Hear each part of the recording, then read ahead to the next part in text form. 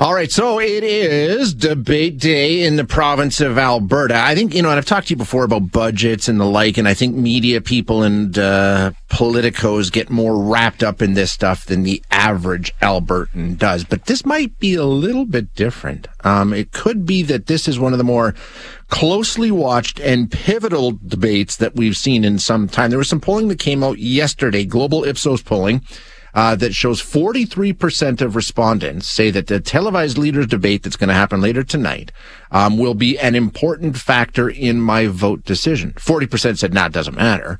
But 43% say, hey, I'll be watching this debate closely and it will have an impact on my decision. So what's going to happen tonight? What can we expect to see? It's always fun to sort of try and preview. It's almost like a pregame show for a sporting event. Let's check in with Tom Vernon now, who is a strategic communications consultant with Crestview Strategy. Tom, thanks for your time. Appreciate you joining us. Yeah, happy to jump on.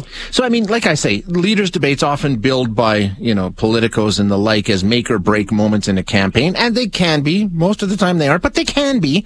Like I say, the polling shows a lot of people will be watching closely. How important is tonight, do you think, in your mind? In this race, this is one of the more important ones that I've seen in my career. Obviously, 2015 was a big one, but usually by this point in the campaign, we kind of know the way it's going to go. But this one is so tight in Calgary, so tight. It's really a toss-up. We're not sure who's going to win. So the fact that 43% of respondents in that poll say they're going to be watching tonight, huge opportunity for both leaders, for Danielle Smith to show her competence as a leader, as a premier, as someone that we can trust going forward to lead this province, and Rachel Notley to show that, look, my time in government, this is the experience I have, and I'm the one that you can trust to be put back in that position. But it's not just going to be talking about themselves. They're going to be going after each other as well. There's no question. Yeah, let's get to what their strategy is going to be in a second. First of all, if we wanted to try and handicap this race, I take a look at it, Tom. Usually you can say, oh, this one's a better speaker, this one's a better communicator, this one. I don't, they're both really experienced, especially when it comes to speaking publicly and getting their message across. I don't know if anybody gets an edge there. What do you think? Are you thinking that somebody has an advantage going in? How do you see it? Yeah, I mean, Danielle Smith's really good at this. She's a professional communicator, she is, right? Yeah. So, I mean, you look in the UCP leadership race, it was, I remember now, it was 7 candidates, and it was basically 6-on-1, right? So, and then she came out of those debates, and she came out of those debates just fine. She was able to get her point across, and she controlled the conversation. That's what Danielle Smith's really good at, controlling the narrative and speaking about the points that she wants to speak about. And her opponents always fall into the traps of speaking about what she wants to speak about as well. Yeah. So she's really good at that. Rachel Notley is a very good communicator as well. But let's remember the last couple of debates. The last debate in 2019, I mean, can't really remember much from her in that one. Remember David Kahn had the most memorable line in that one. And the 2015 debate, which really galvanized support around the NDP, is remembered from a Jim Prentice comment. Yeah, right? It wasn't her performance, it was what Prentice did. Right?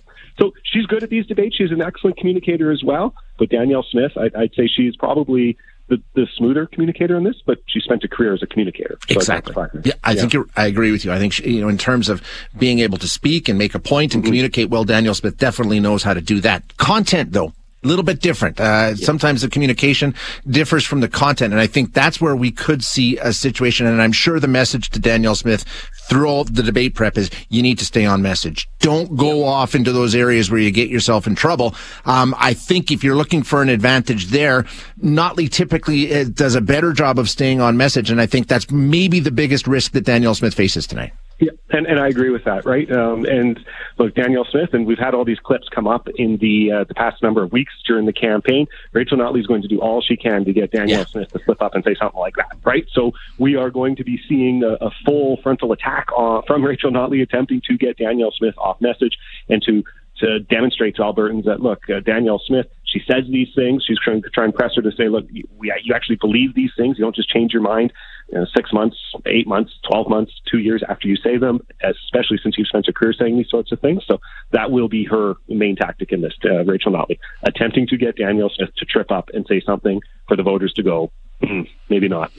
Do you think that's all we're going to hear from the NDP side is going to be all about how scary it would be to have Danielle Smith as premier and vice versa? I mean, that's the message from the UCP. We can't afford 4 more years of Rachel Notley. Is it going to be all about how bad the other one is, or will we actually see some, this is what we'll do for you?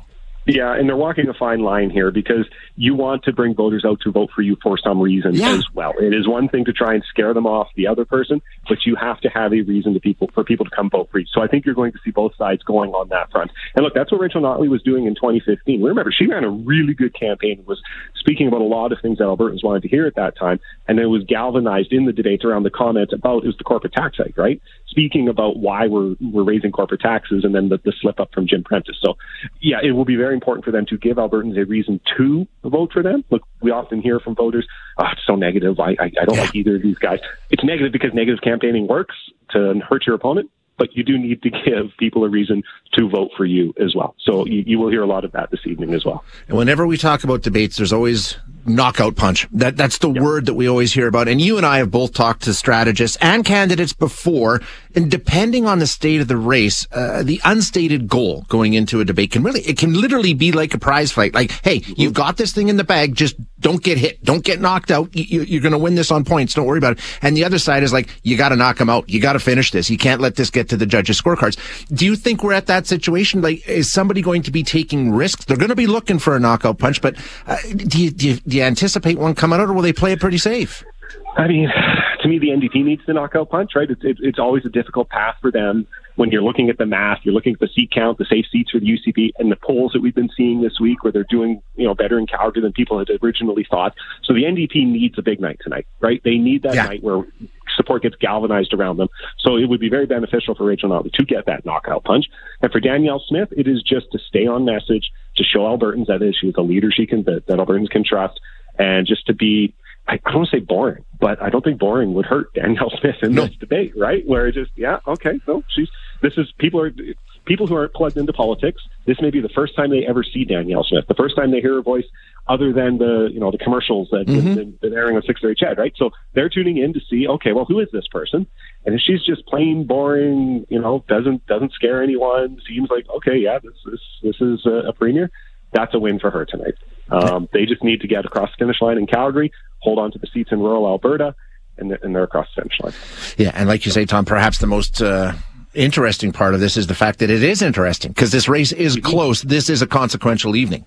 Yeah, it's a very we've not had an election like this in Alberta in my lifetime, right? It was just one where we don't know what the outcome is, and it is extremely competitive throughout. We've had surprise victories, but we've not had one this close where heading into Election Day, we don't know who's going to win at this point. Yeah, exactly. And that'll mean increased attention tonight for sure. Tom, great stuff. Thanks so much for being here.